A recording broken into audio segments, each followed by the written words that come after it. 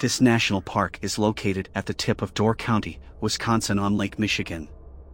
It's a difficult place to get to. To get to the island you have to take a car ferry from Ellison Bay to Washington Island, drive across Washington Island to Jackson Harbor, then take a pedestrian-only ferry to Rock Island. No vehicles or bikes are allowed on Rock Island.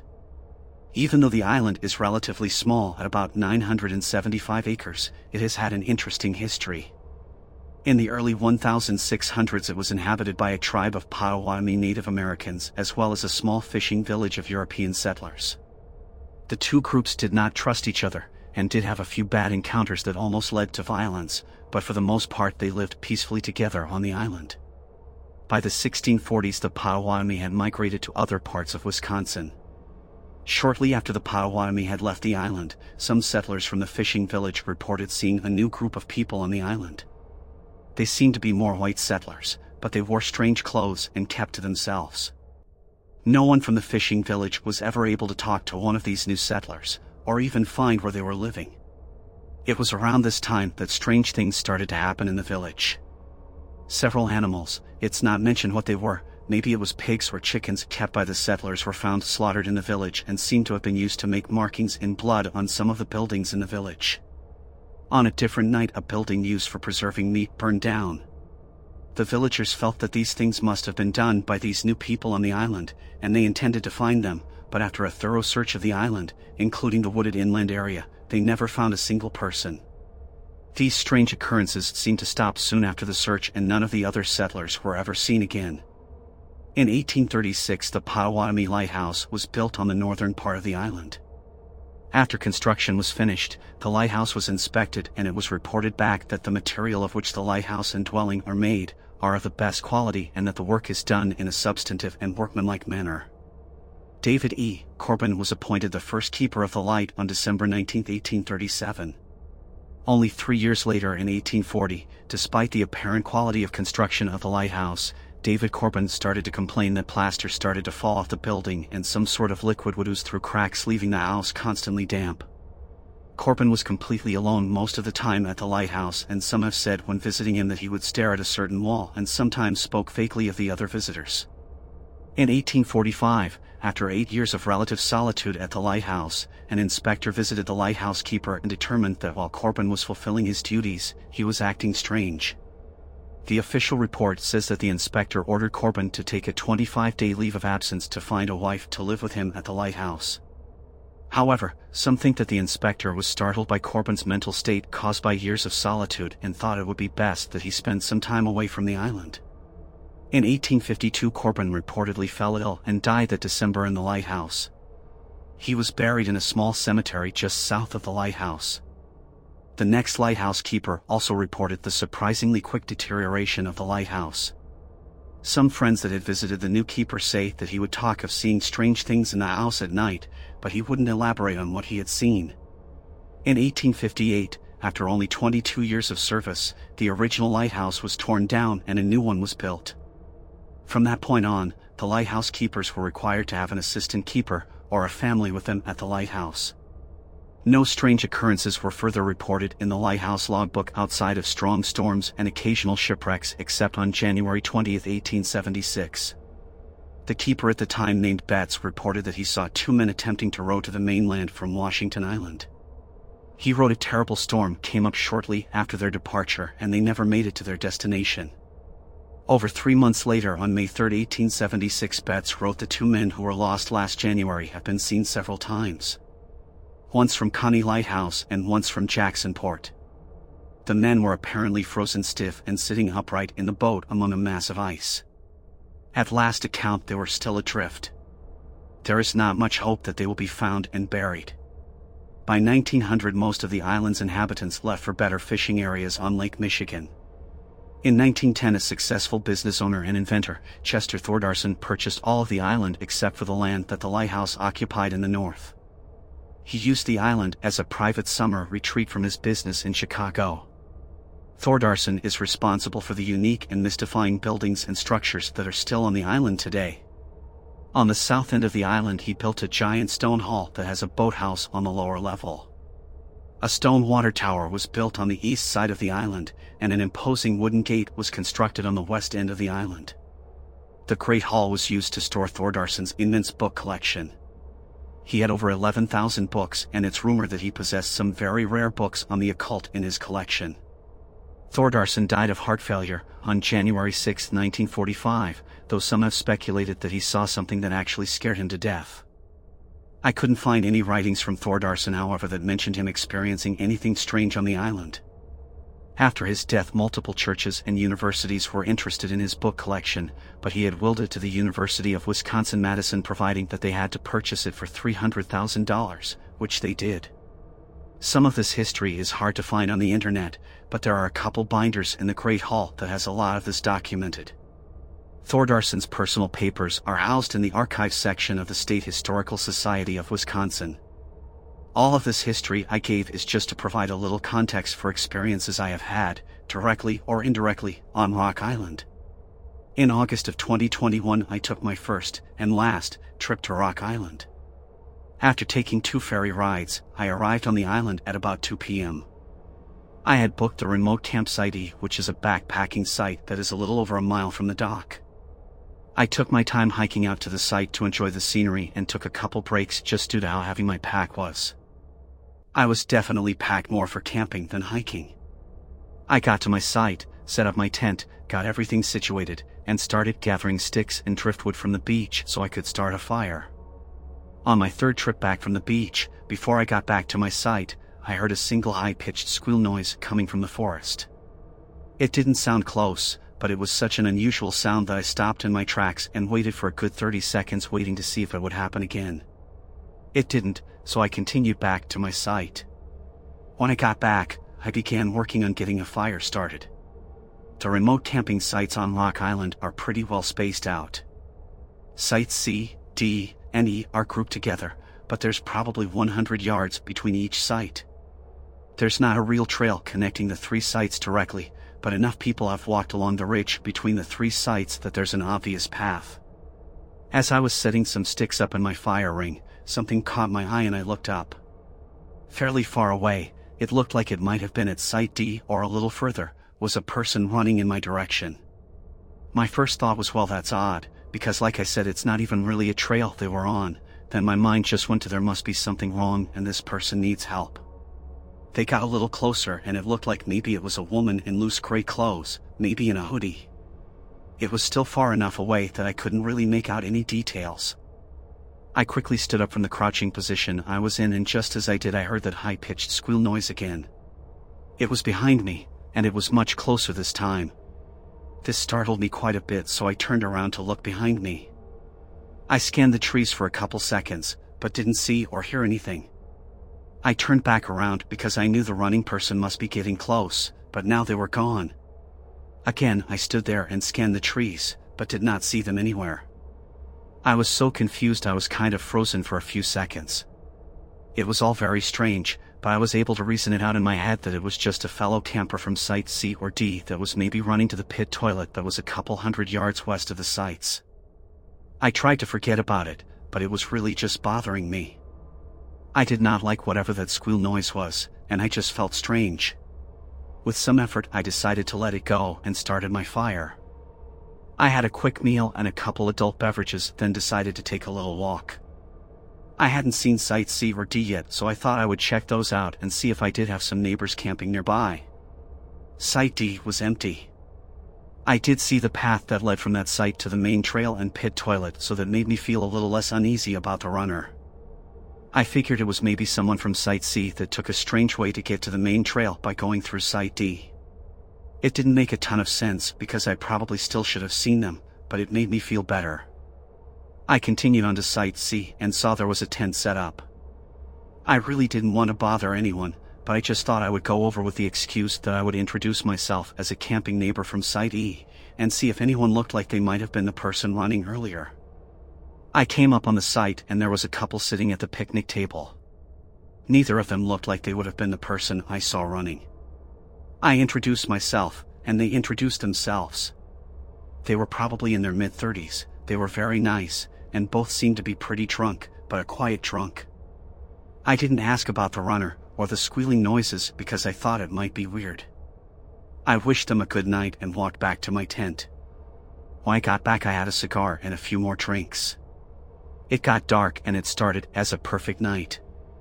The sky was clear and I was just staring up and looking at millions of stars.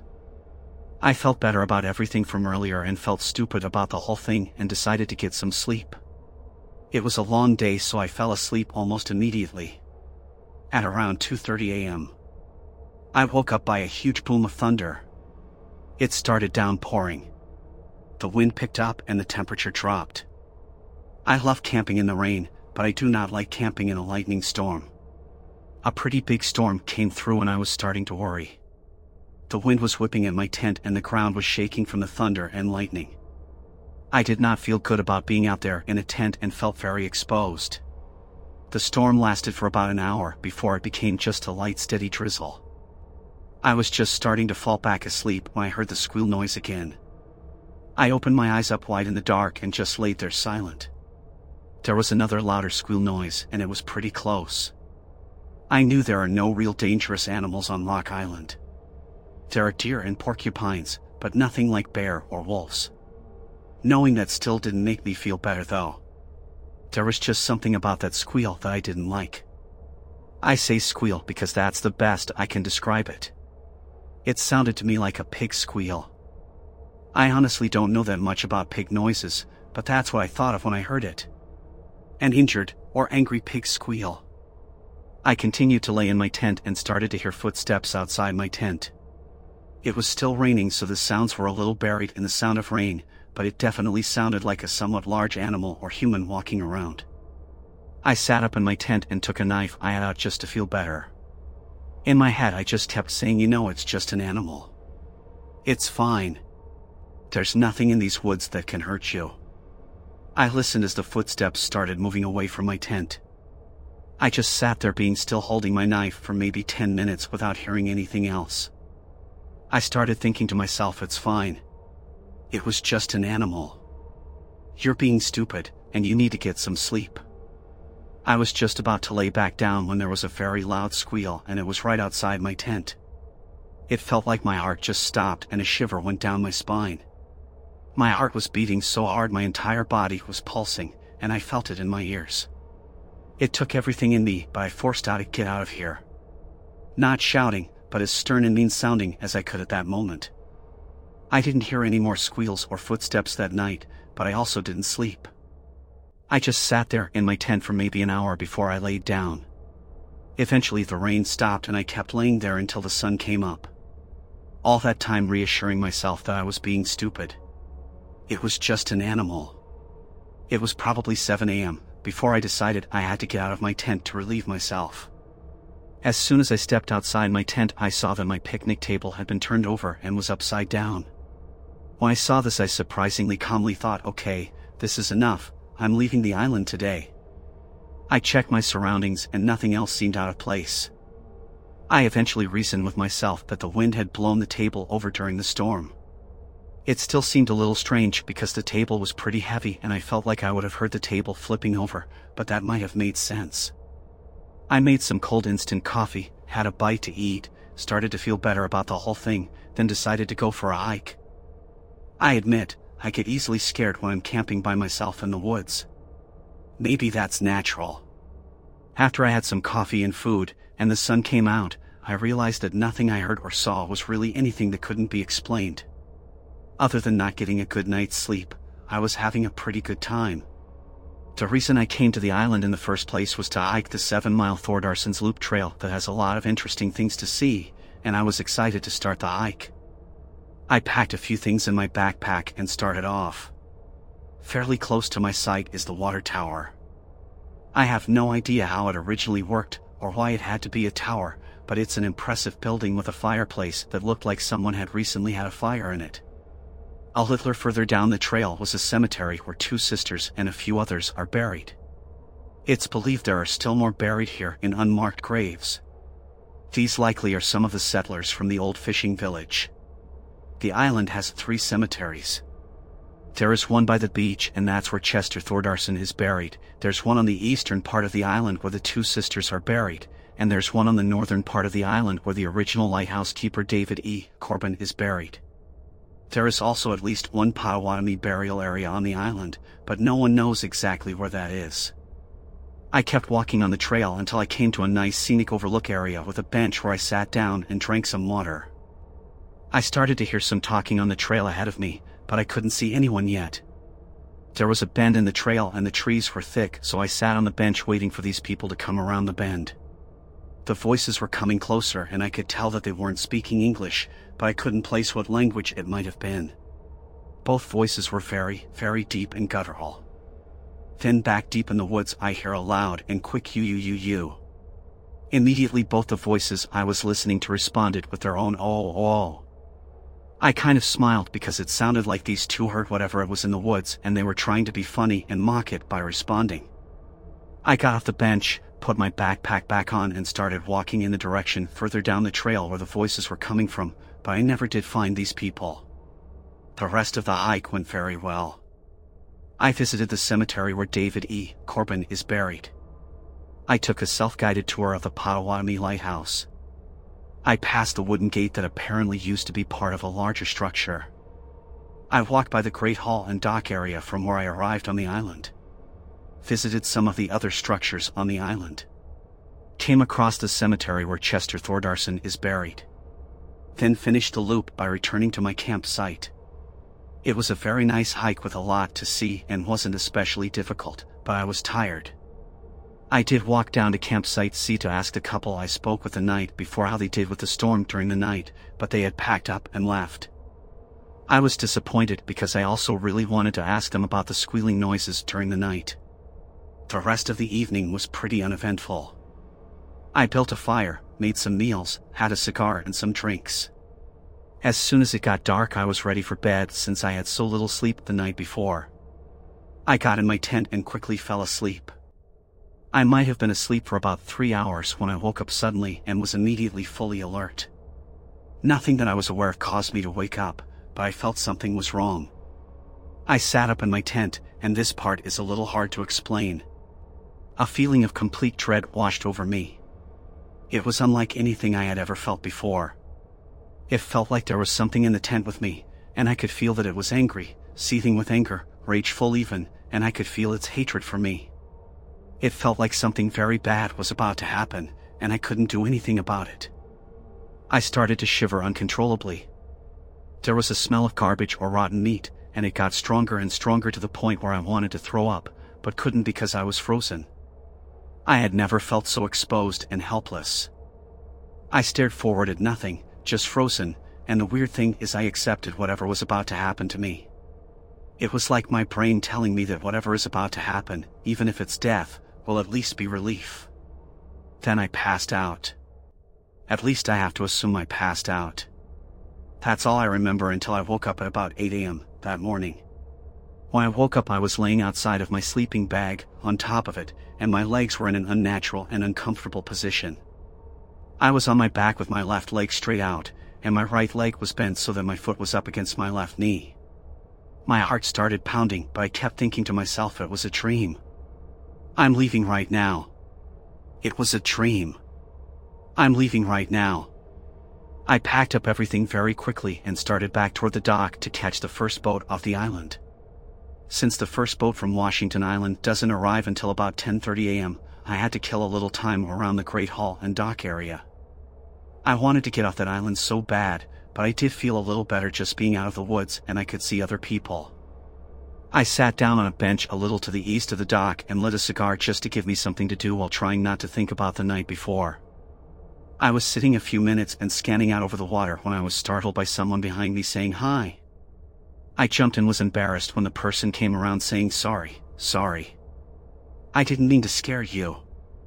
I saw you smoking and just came over to ask if you had a lighter. I felt like an idiot and told him that's fine. I just didn't sleep well last night and was kind of zoned out, and I handed him my lighter. He thanked me, lit a cigarette, then handed the lighter back to me. We started talking about the usual things you might talk about. He said he was from the Madison area. We talked about the storms we've been having. He seemed to be a real outdoorsy kind of guy, and talked about his plans to move to Washington Island. It was a nice normal conversation and kind of took my mind off the night I just had for a little bit. He seemed like a pretty nice guy. Then, naturally, he asked me what site I had been staying at. I told him I was staying at Site E the last 2 nights, and he said he usually books that site, but I must have reserved it before him. He said he had booked Site D the last 2 nights. I was surprised by this because no tent or anything was at Site D the 2 times I walked past the site. I told him this, and he said he comes to the island a few times a year and you have to book a site, but he actually camps at different areas on the island. I asked him where he camps, and he told me most of the time he camps in the East Cemetery, but he also likes to camp in the woods south of the lighthouse. He told me that he hikes about halfway down the Fernwood Trail and just heads north into the woods where he finds a place to camp. He said that one time he found the ruins of a small log house in those woods, and he's going to try and find it again and camp inside of it. At this point I started to change my opinion about this guy and wanted to change the subject, but then he asked me if I had heard the screeches in the woods. I took a second to reply and knew he was talking about the squealing I had heard. I told him I had, and asked him if he knew what it was. This time he took a second to reply and I saw his face change. He looked as if he was thinking if he should tell me something. Like a secret. With no expression at all on his face, he said matter-of-factly, "A demon lives on this island." Under any other circumstance I would have laughed this off, but not after what I experienced the night before. He looked at me and must have seen the anxiety and fear I was feeling. He surprised me by letting out a quick laugh. He asked me if I saw anything that night. I told him I hadn't seen anything, and he stared at me like he was trying to figure something out. I felt like he could tell I had experienced something. At this point I was ready for the conversation to be over. Then he told me he had seen something in the cemetery that night. Now his face and mood kind of changed again, like he was trying to confide in me. I really did not want to ask the question, but I knew he wanted me to ask it. So I asked him what he saw in the cemetery, but my voice was shaky. Then I could tell he had changed his mind about telling me.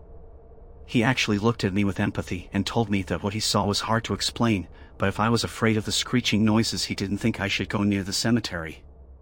I didn't say anything right away, but he said 4 words without any context. "Keepers of the Flame." I looked at my cigar and the ash was long. I put it out and told him I was going to wait by the dock for the boat. He nodded and I started to walk away. After a few steps he said, "Hey," and I turned around to look at him. He just said, "Don't come back here." I turned around and started walking again. I don't know if that was a warning or a friendly suggestion, but I took it to heart. I was definitely not coming back to Rock Island. When I got home I looked up Keepers of the Flame as it pertained to Rock Island. I found 3 things that he could have been referring to. The name of the Native Americans that lived on the island, the Potawatomi, could be translated to Keepers of the Flame. The lighthouse keepers on the island were sometimes referred to as the Keepers of the Flame. Then there was also a 19th century cult that was said to visit the island from time to time that called themselves the Keepers of the Flame. I know that hundreds of people visit Rock Island every year and have a great time camping, hiking the trails and exploring Chester Thordarson's buildings. My humble suggestion is this: do not go to Rock Island. I went to a friend's house in the Bridgeport area of Harrison County, West Virginia to sight in my new rifle. He began to tell me a story of a strange animal that was killed on this farm by the man who owned it before his death. The farmer was a coon hunter and went out almost every night. One night the farmer's dogs got on a scent and took off. They ran for about an hour and stopped at the base of a tree as usual. The farmer made his way up the hill to the tree to shoot the coon the dogs had cornered. There was nothing there though. Thinking this was very strange, he started to look around when he noticed a tree with its limbs shaking.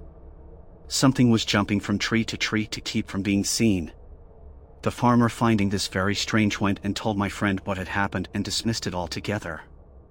About a week later the supposed creature did the same trick. This made the old man suspicious because his dogs were very well trained and had never let him down before. This happened for about a month, when one night the dogs treated an animal and the farmer got there quickly and shot it. To his surprise, it was no coon. It had long grayish brown hair and was about 5 feet tall. Its hands were human-like and its feet were more hand-like than anything. I told my friend he was crazy, so he decided to prove it to me. He told me the old man kept the animal but did not have it mounted because he was afraid he had done something wrong. My friend took me to the old barn, and there it was. The old man had nailed its carcass to the wall. I was shocked. It was built a lot like a human and had hair 6 or 7 inches long on it. It had very large sharp teeth and resembled some kind of ape-looking creature. I told my friend I wouldn't say anything about it, but I feel that it is my duty to report this. If anyone has any idea what this animal could be, please let me know.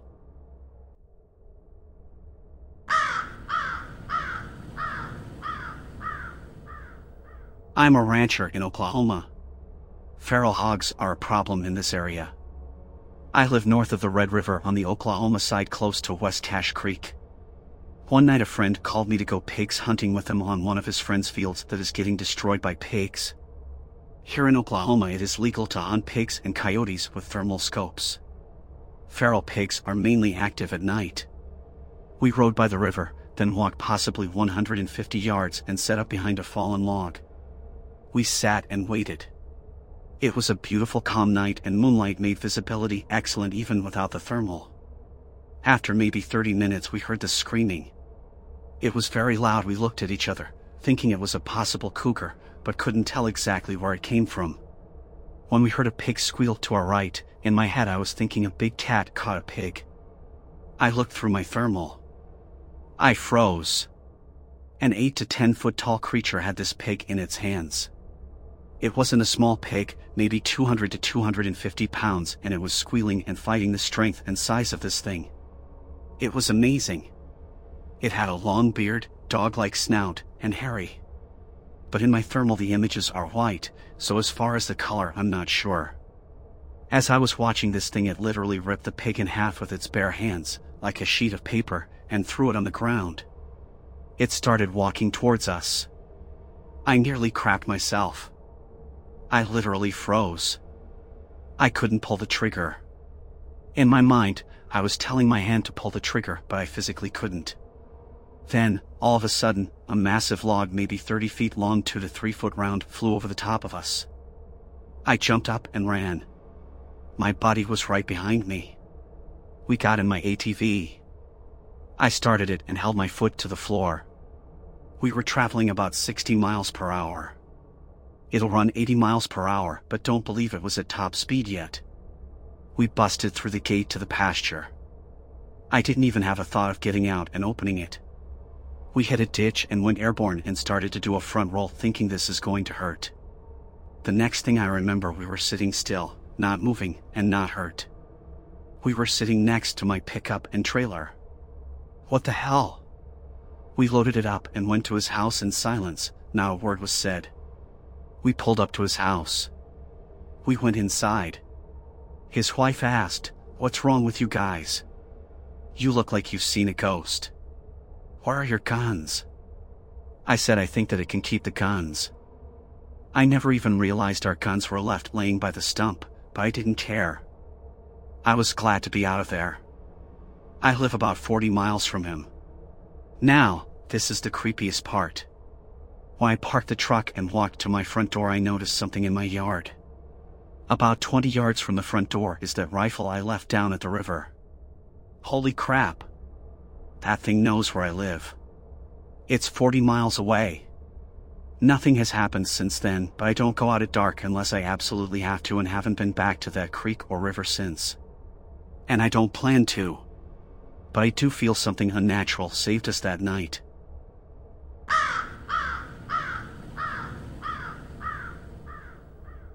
Ever since I was young, I have seen a large black wolf with red eyes. The first encounter I had with it was when I was 12. I was walking home from school in the mid-afternoon and was mostly zoning out. I used to bring my portable CD player to and from school and listen to CDs on my hour-long trek back home, so I didn't notice him at first. I had to trek through a large suburban area in order to get to my house on the far side of it from the school, but as I'm walking I start to feel uneasy. I begin to look around and spot this wolf who stood as tall as I did at the time, 5 feet, and the only reason this is so ingrained into me is because I remember looking eye to eye with him. I was coming up a hill, and about a block down on the corner of the road he was just standing there staring at me. My grandfather was a canine handler, so I have been raised with dogs my whole life. I immediately went into play it safe mode like I would with a large, unfamiliar dog and averted my eyes because I didn't want it to think I was challenging it. My turn was thankfully on my left and the wolf out on my right, so I steadied my pace, reminding myself not to run. Running triggers the hunting instinct, and while I was still trying to wrap my head around the absolute massive size of this creature, I did my best to keep my eyes downwards, but at this point I was turning up my cul-de-sac trying to keep it in view. I kept the paws in my sight as I cut across the road up towards my house. That was when they disappeared. I looked back knowing I shouldn't take my eyes off a stray animal, but he wasn't there. I kind of cursed myself mentally at the time. I think I was still in shock from the size that I hadn't processed that it was just a massive wolf in broad daylight. I remember chiding myself as I hurried into my house and closed/locked the door behind me. I lived in that house for a year afterwards and would frequently see him sitting in my backyard or in the field behind my 6-foot privacy fence running in the unkempt space, or staring directly up at my second-story window. Then I moved from Colorado to Texas. I thought that would be the end of it, but I continued to see it. I was afraid at first of it, but over time grew used to catching sight of it. Most interactions were just catching him watching me. I never felt threatened, but he was always around. I've had multiple encounters where I wasn't the only one to see him either. I have had exes, and my current spouse. Then best friends see him at 15 on their parents' almost 400 acres of property one night when we were having a sleepover. The next morning we went out to roam the fields. We found a dead cow who had been born apart. Limbs scattered all over the pasture it was in. However, it wasn't supposed to even be there. There were no other cattle there. They were all over a mile away behind 2-3 closed fences. I would put more here, but app/phone are lagging due to length. I'm happy to answer questions, or go more in depth on some of my encounters with him, but most of it is just this watching from afar and dead animals showing up afterwards. I'm 30 now. I moved back to Colorado last year and I have seen him since the move, but the visits are fewer and farther between than they were in Texas, but I think part of that is because I live in a basement apartment now, and try and limit my outside exposure due to C-19, I'm high risk, and am not outside nearly as often. I'd love to find out just what it is he is though. Maybe put my mind to rest.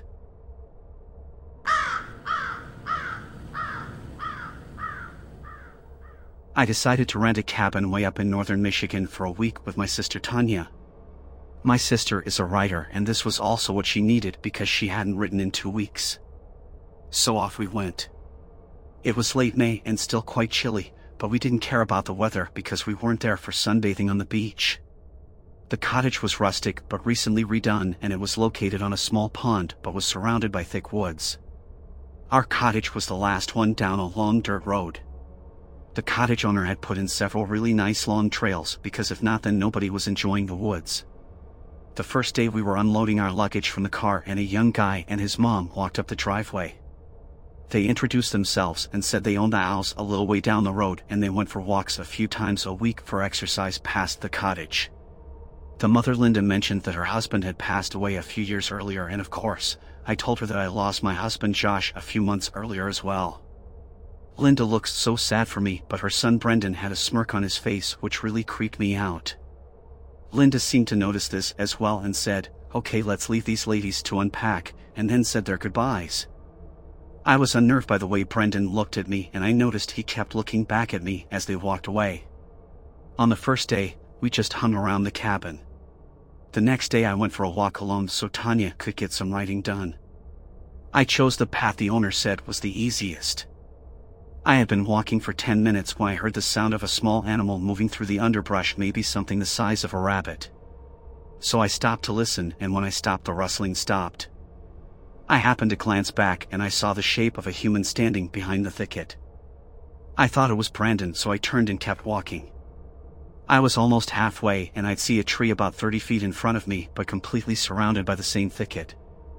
I saw what again I perceived to be a naked Brandon. I couldn't see clearly because he was shrouded in darkness, but I saw him perched on the bottom limb of a tree just crouched there staring at me. I could see one hand holding the limb he was crouched on and his other arm was wrapped around the tree trunk. But now that I look back and I know what I was looking at, I can't believe I thought it was Brandon. A day or two later, I was finally able to pull Tanya away from her laptop and we were on the porch to watch the sunset.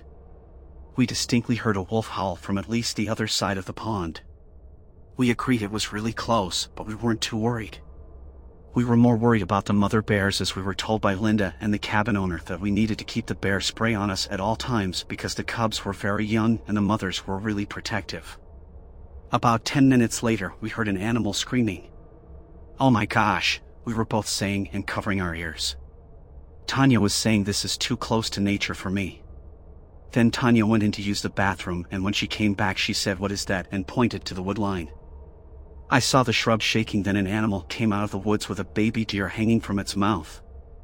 The baby wasn't just a newborn.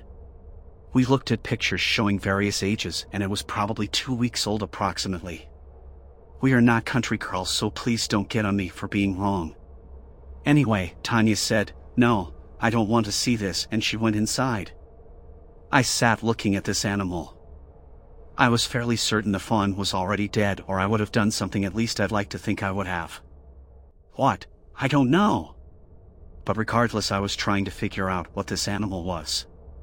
It was walking into the open from the woods. It dropped the fawn from its mouth, then it started sniffing it. I was fairly certain that this was a very large wolf with a case of the mange, because its hair was thick around the neck like a lion's mane, and it was thin to bare in spots. Its rear end was bald, and I didn't even see a tail. I noticed it looked almost deformed because the back end sat way lower than the front. The animal seemed almost mesmerized by the fawn. It stared and sniffed at it, then it pushed it forward or over by using its nose. Then it picked it up by the mouth and started shaking it side to side viciously. Then it started biting into the midsection, and when it lifted its head to chew, you could clearly see intestines hanging out of its mouth. Now I believe I let out a sound at that point because it looked at me surprised and then ran about 10 feet to the large tree.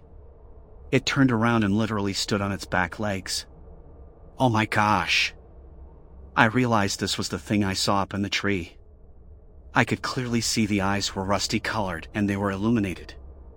They were glowing from the inside. It was starting to turn dusk. It just continued to stand there behind that tree. It seemed to be apprehensive a little, but it was staring at me, and then it would look towards the fawn. At one point I thought I saw it lift its lip and the whole muzzle started to vibrate like it was trying not to bare its teeth. Finally, it got down on all 4 feet and started walking slowly to the fawn. When it was almost there, it swung its head in my direction and let out a low menacing growl. At the same time, it bared its teeth. This animal was at least 400 pounds. It could be even bigger, but I'm afraid that the naysayers will call me a liar. This animal was at least 3 to 4 times as big as my German Shepherd. All the way around its head was huge. But what really terrified me was when it sneered at me and went down for the fawn. Its teeth were at least 3 inches long, sharp, and jagged. When it got to the fawn, it picked it up in its mouth and took off at a fast slope. We didn't leave for walks after that. We barely left the cabin. When we did leave the last day, we drove over to that tree and I got out and stood beside where it stood, and I can say without a doubt it was well over 6.5 to 7.5 feet tall. We drove past Linda's house, and on second thought I asked Tanya to turn back around. I wanted to tell them what we saw. Linda was genuinely concerned and seemed shocked to hear what we saw. She appreciated that we thought enough to stop. When we got home, we called the landlord and he said straight away that we were warned to carry bear spray, so I just left it at that. I figured he thought we wanted our money back, and that wasn't the case. So that's our story. I'm pretty sure it wasn't a Bigfoot.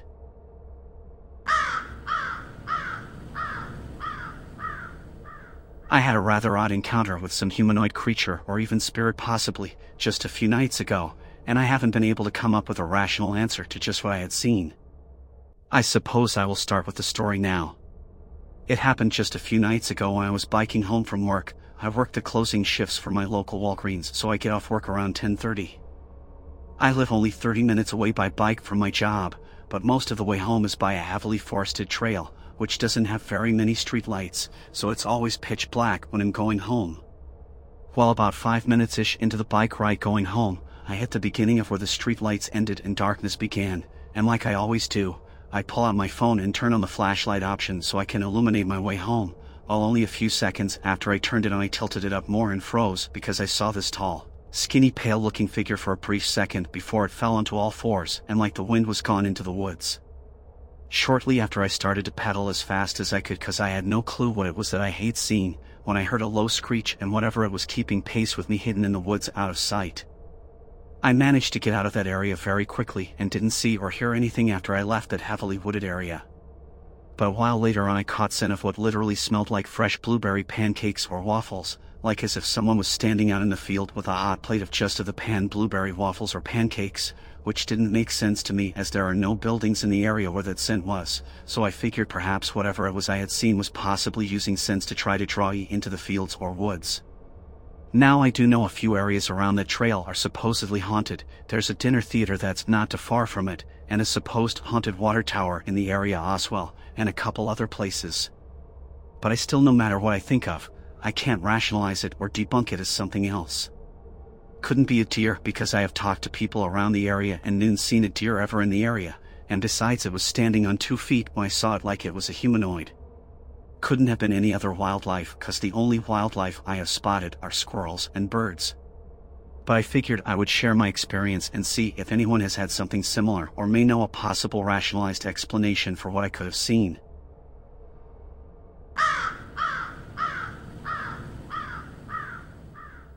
I am sharing this story due to the request of another Redditor. This encounter took place in the winter of 2016 in Daviess County, Indiana. It was around 8 o'clock and very dark outside. I was out feeding my goats. The goat shed was about 300 yards away from my home. To get to the shed, I had to cross 2 small fields and walk along a narrow path through the woods. These woods border an Indiana naval facility. After I had finished, I began to walk back. I had crossed 1 field and was about halfway through the narrow path when I started to hear rustling in the underbrush. All I had with me was a little flashlight that only shined about 10 feet in front of me. I was almost to the end of the path when I spotted something. It was on all fours with a bony frame, elongated limbs, and pale skin. While the first part of that description sounds pretty generic, it did seem to have a long and highly flexible neck. Not long after I noticed it, it noticed me and bolted down the path. It ran, almost scuttling into the second field. This field had a small hill in the center. This thing fled and disappeared over one side.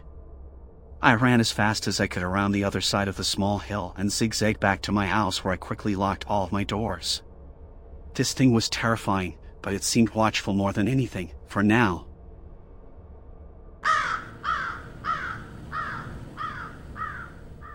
This happened somewhere between 2007 to 2011.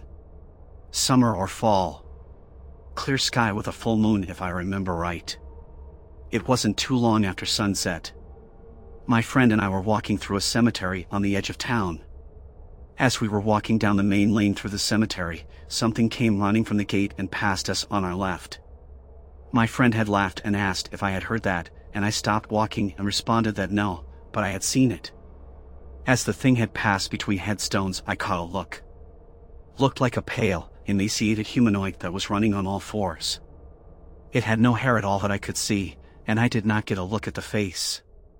It was moving far faster than any person running on hands/feet should have been able to.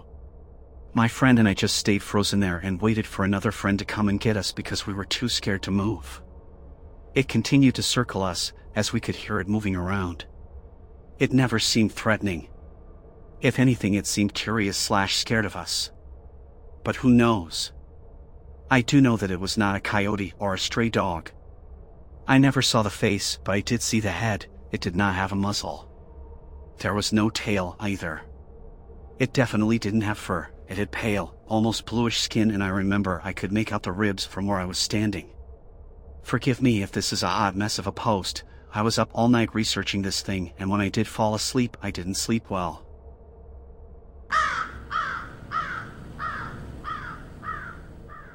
I was driving down the highway one night around 3 a.m. heading home from work. Usually I would only pass one car every few minutes.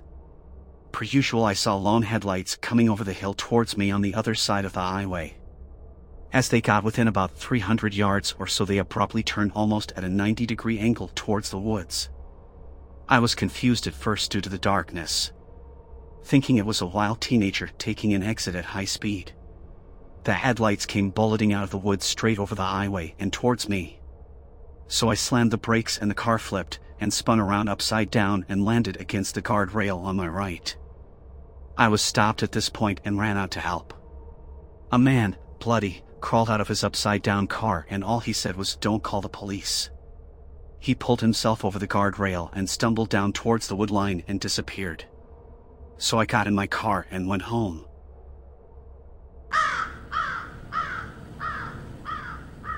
It was a very hot summer night. I was coming back from Virginia Beach, and I and my girlfriend at the time were together by the time I got to Mississippi. I had left Virginia early in the morning in the car. By the time I got to Mississippi, Highway 59, it was already close to midnight, or maybe 1 in the morning. Highway 59 in eastern Mississippi is very, very lonely. You just have Highway 59 with the traffic going that way and the traffic coming this way, and you've got tall trees on both sides and nothing else. Maybe you might have a little rest area or a little mom and pop gas station every 15 or 20 miles. But in between there is nothing. As I drove that night, I was tired and I was on the road from the morning, since the state of Virginia. My girlfriend was already asleep and my little boy was in the back seat. Because I'm a night person, I didn't have a problem staying awake. As I drove down that highway, on the side, I saw a man. A man walking kind of fast, looking down. Very tall, loping man that I thought was wearing a coat. I thought, what in the hell is he doing here? First of all, why in the hell is he wearing a damn coat on this hot Mississippi night? I said, "Honey, I saw a man walking all alone. I need to help him." She said, "Are you crazy?" I said, "No, I'm not going to offer him a ride. I'm going to give him some money so that way as soon as he gets to the next town he can get a room or buy himself a nice hot meal or whatever." So I put the car in reverse to make sure that I wouldn't get ahead. I was already about 2,000 feet ahead of him, but I was going in reverse and he was closer to the woods. He was actually on the shoulder of the highway. I stopped the car and he stops. He looks at me and I notice a massive man, and my eyes are trying to adjust to the darkness of the night, and I said, Sir, I would like to offer you some money, sir, so that way you could rent a room in the next town." He looks at me, and I realized I was not looking at a man. He made a loud screeching sound that even today my ears hurt, and then he ran into the woods. I was so horrified. I got in that car, and I said, "Honey." I didn't say anything else. I put the car in first gear and I drove 85 miles an hour, and my girlfriend was like, "What happened? What happened, honey? What did he do to you?" I said, "Honey, it wasn't a man, it was Sasquatch. I just had an encounter with Bigfoot." Later on, I realized that there have been stories dating back to the 1800s and 1700s about the Mississippi Monkey Man, stories passed on by the slave Indians, people from back then, about the Mississippi Monkey Man.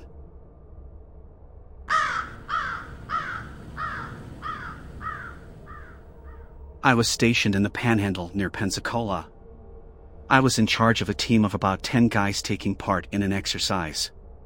We were playing the bad guys for the exercise, and on that night our job was just maneuvering. Mostly walking and driving around pretend villages. Anyways, we grabbed our gear for the night and went out to an informal staging area to wait around for us to get called into the village. Being a group of young military guys with nothing to do, we started messing around. Driving in circles and up and down the nearby dirt trails in our trucks, talking crap on the radios, looking around with our NVGS, etc., because why not? We spot an SUV parked down one trail, which was a bit odd since we were on the military range at the time, but not crazy since we weren't near any of the sensitive or dangerous parts. I drive up next to the SUV slowly, and the guy sitting shotgun, with NVGS, says there's some weird person sitting in it. He hands me the NVGS and I look over, and holy hell, that person was terrifying. They were in the back, on the driver's side. Super tight skin, crazy sunken eyes, thin lanky hair. At first just staring straight ahead, but they suddenly turned to look at us and I booked it out of there. I practically threw the NVGS at the guy next to me. I don't know why, but I felt one of the deepest feelings of fear I'd ever had. Literally, the only times that were worse were times where I genuinely thought I was about to die. We drive back to where the other guys were and tell them about it. Of course they think we're messing with them, but eventually we convince them to follow us and check it out. So now there's a convoy of 3 trucks holding 10 guys. We roll past to let truck 2 get next to the SUV, and only a few seconds go by and the radio goes wild with them yelling "Go, go." We haul us out of there and all agree to find a new informal staging point to park at. The rest of the night we F with each other about the descent woman watching us or waiting for one of us to walk off alone and just generally joking around, but I did notice that no one wanted to go piss by themselves. Anytime someone had to go, suddenly a few other guys chimed in too. The rational explanation is that it was some drifter in the SUV crashing for the night, probably at least a little high, tired, and confused as F about the trucks creeping up on them then driving off real fast.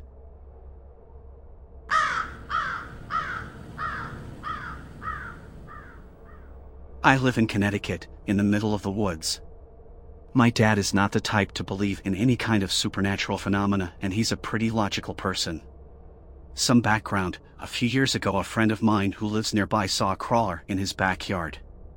It was terrifying for him. He was shaking as he told me about his experience. He's not the type to make up stories, and I could tell he wasn't trying to bull us me. My dad and I were discussing creatures in the woods a couple nights ago, raccoons, deer, etc., when I mentioned cryptids. My dad then proceeded to tell me a story of him and his friend spotting one on his friend's security camera. He gave me an exact detailed description of a crawler. Every detail was accurate to both my friend's description from that story years back and from stories I've read online. I explained what crawlers are and told him of my friend's experience. He's been freaked out ever since, understandably so. He hadn't heard of crawlers before I told him, but says that's definitely what he saw. Initially he thought a friend or the camera company was playing a prank, but whatever he saw was definitely real. He says whenever him or any of his friends are alone at the site of the sighting they feel totally unnerved, like they're being watched or stalked. Wanted to post about it, just need to say, for the record, I do believe in these things. Super interesting phenomena, and although I myself am a skeptic, you can't deny that there's something out there. Thanks for reading.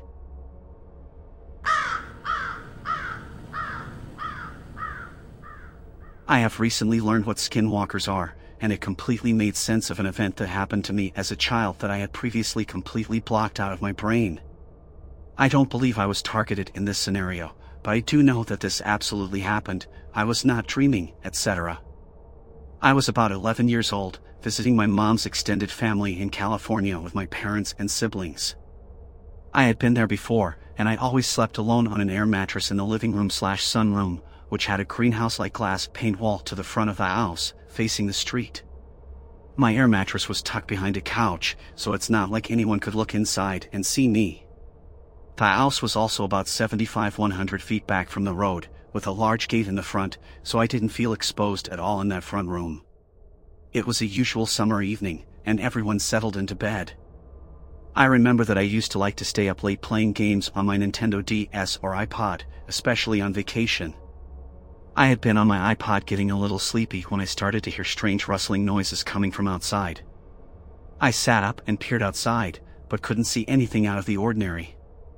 The road outside was dimly lit by a streetlight, so any animals I would have seen. I figured it was probably an animal in a bush somewhere, so I put my iPod down and tried to go to sleep, though my eyes were still pinned to the window out of curiosity. A few quiet minutes pass, and I convince myself that it was nothing. The minute I lay back down, something across the street caught my eye and I darted back up. Completely silently, I saw what appeared to be 2 coyote-like figures, only they were mainly walking on their hind legs, which looked much bigger than their front ones. They appeared to be 6 or 7 feet tall. There was absolutely no noise at all. I could not believe what I was seeing. One of them turned to look towards me, so I ducked my head down behind the couch.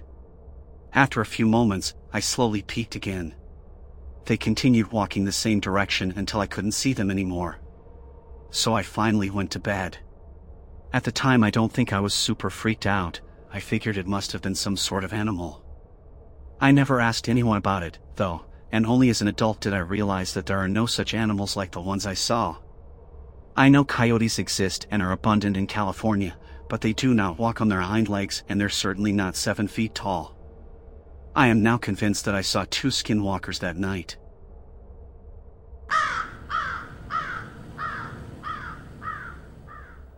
I am not the person who saw the creature. I am reporting what a coworker has told me. I believe what he says. My coworker and his son were archery hunting in Northeast Oregon. They walked to the end of a ridge overlooking a small sparsely forested valley. As he was looking over the valley for game, he saw a tree, which had fallen and was leaning over another fallen tree. He said the tree was pointed up at about a 30-degree angle. He saw that something had just moved the tree. He said it was bouncing pretty good. He figured a bear was trying to get at grubs that sometimes live in rotting wood.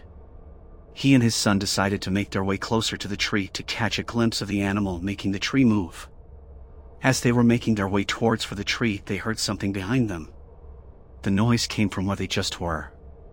He turned around to see what made the noise. As he turned, he saw what he thought was another hunter about 60 yards to their right walking across an open hillside. My coworker blew on his cow call to get the figure's attention. The figure totally ignored him. He blew on the call again, but still the figure ignored him. At this point, he was annoyed that another would not acknowledge him, so he decided to walk in the figure's direction. He said as he walked towards the figure, it bolted and ran into the timber. My coworker ran to where the figure went into the timber. He figures the figure was only 30 yards from him when he stopped where he last saw it. The figure then ran. My coworker ran after it.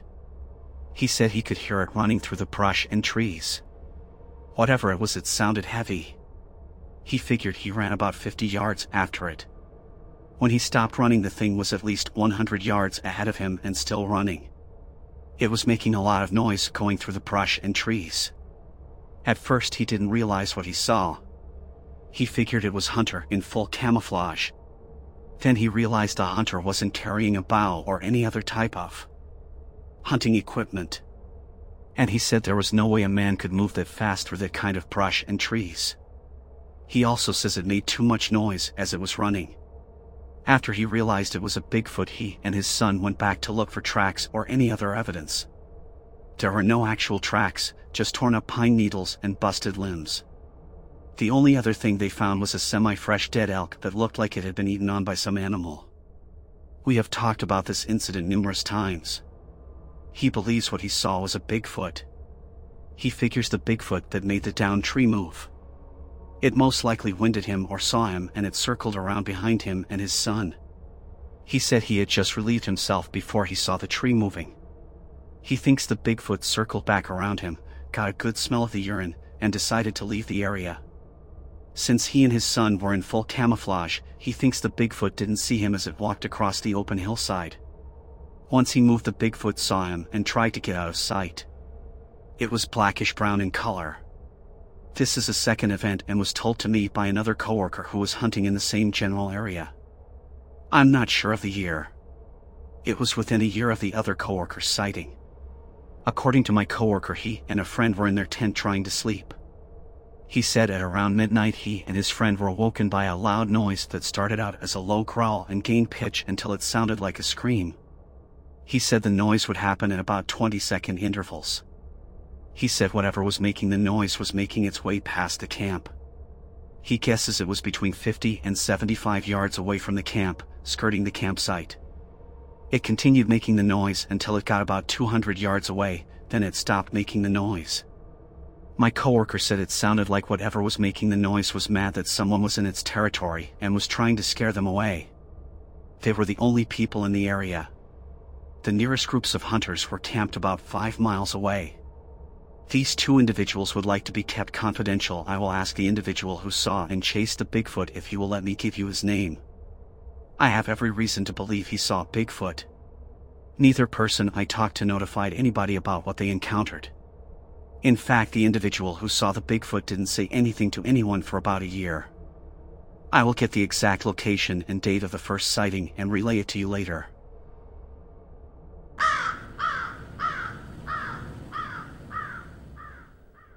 I'm up north and this is northern Michigan, and anybody who knows anything about Michigan once you get past the center of Michigan, it's pretty much all wilderness up until you get to Canada. So my wife's family has a cabin probably 3 hours north of where we live, in a place called Vanderbilt, a very small little village. Their place is way out in the sticks. There's one street. And the street is maybe a mile long and there are 6 houses on the whole street. So it's a small cabin and it sits on maybe close to 70 acres, but it's all wooded, just totally wooded. So the next neighbor is close, but then after that, you're probably about a half mile before you get to the next person. So we're up there on 4-wheelers. We go up there, take the 4-wheelers, take a bunch of gas, and we ride. Like the whole family. So this one time, I don't know what in the hell possessed me to do this, but 5 o'clock or 6 o'clock up there is not like it is when you're in a city because there are no street lights and you're totally in the forest. So I've ridden it. I have been going up there for damn near 15 to 20 years by this time and had not seen anything, had not heard anything. There was no indication that anything sketchy at all would be going on. So I get my daughters, 2 of my daughters. So we jump on our wheels and my thing is this is like you take a main road down probably a mile and then you turn and you go on a dirt road and then you take that road around. Then you're going to the wood and then there are things called 2 tracks and this. It's kind of a place where there's enough area for one vehicle, or one 4-wheeler, or whatever, and then that's where you hit all the trails.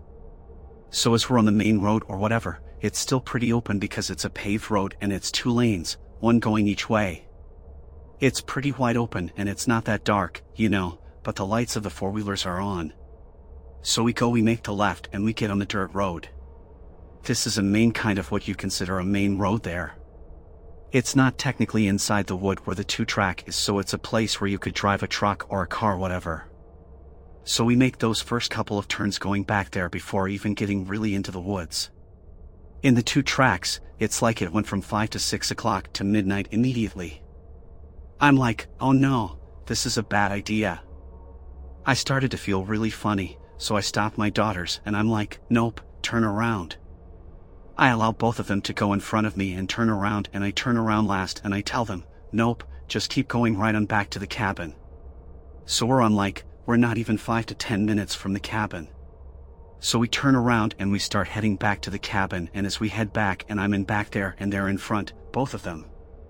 I look to my left and here's what's really weird and kind of how I don't know how your mind works when you see something that you don't really know what you're seeing. Your mind can't process it.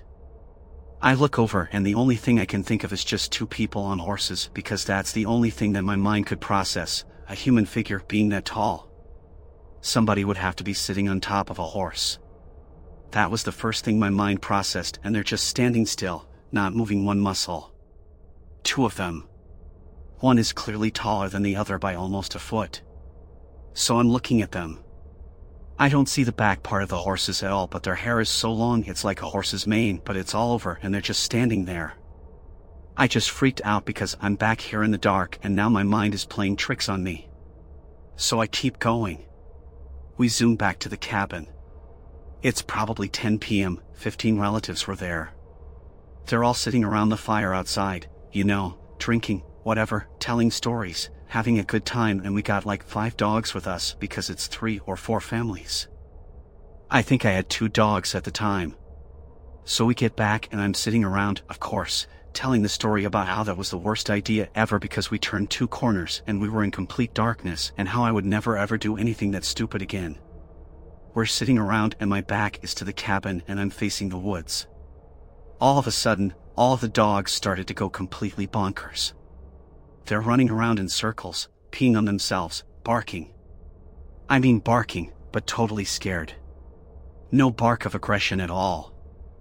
I mean absolutely totally, they're all going so crazy that everybody corrals their dogs and they had to put their dogs in the cabin and the dogs are still going crazy. They just will not stop. So I'm like, what the heck is going on? And my dog, rest in peace, Nala, she's right next to me but she's just going in circles, going in circles, going in circles and I'm like, what's wrong? Relax. So I look straight ahead in the woods and what I see, and this is how I processed it, I see glowing yellow eyes, 2 sets. One was probably 11 feet tall and one was probably 12 feet tall and the only reference I have is I coach basketball. I coached basketball for 20 years, so I know what 10 feet tall looks like, and I know one was 11 feet and one was 12 feet. So I say to myself, this must be two owls in the trees. Wow, owls. Their eyes would be like, close together if it's an owl. These are this far apart, uses fingers to show width, and so I just started to look and I see them blink. I see one of the sets of eyes blink, and then it dawns on me what the dogs are afraid of and what they saw, and I believe that those same two Sasquatch that I had just seen when we rode around the corner coming back. Those two had covered the distance in roughly minutes to get where they were, and they were just outside of our fire and everything else, but they were legit right there watching us, and that's why the dogs went absolutely berserk, because they also saw the same two Sasquatch that I saw up north in Vanderbilt, Michigan.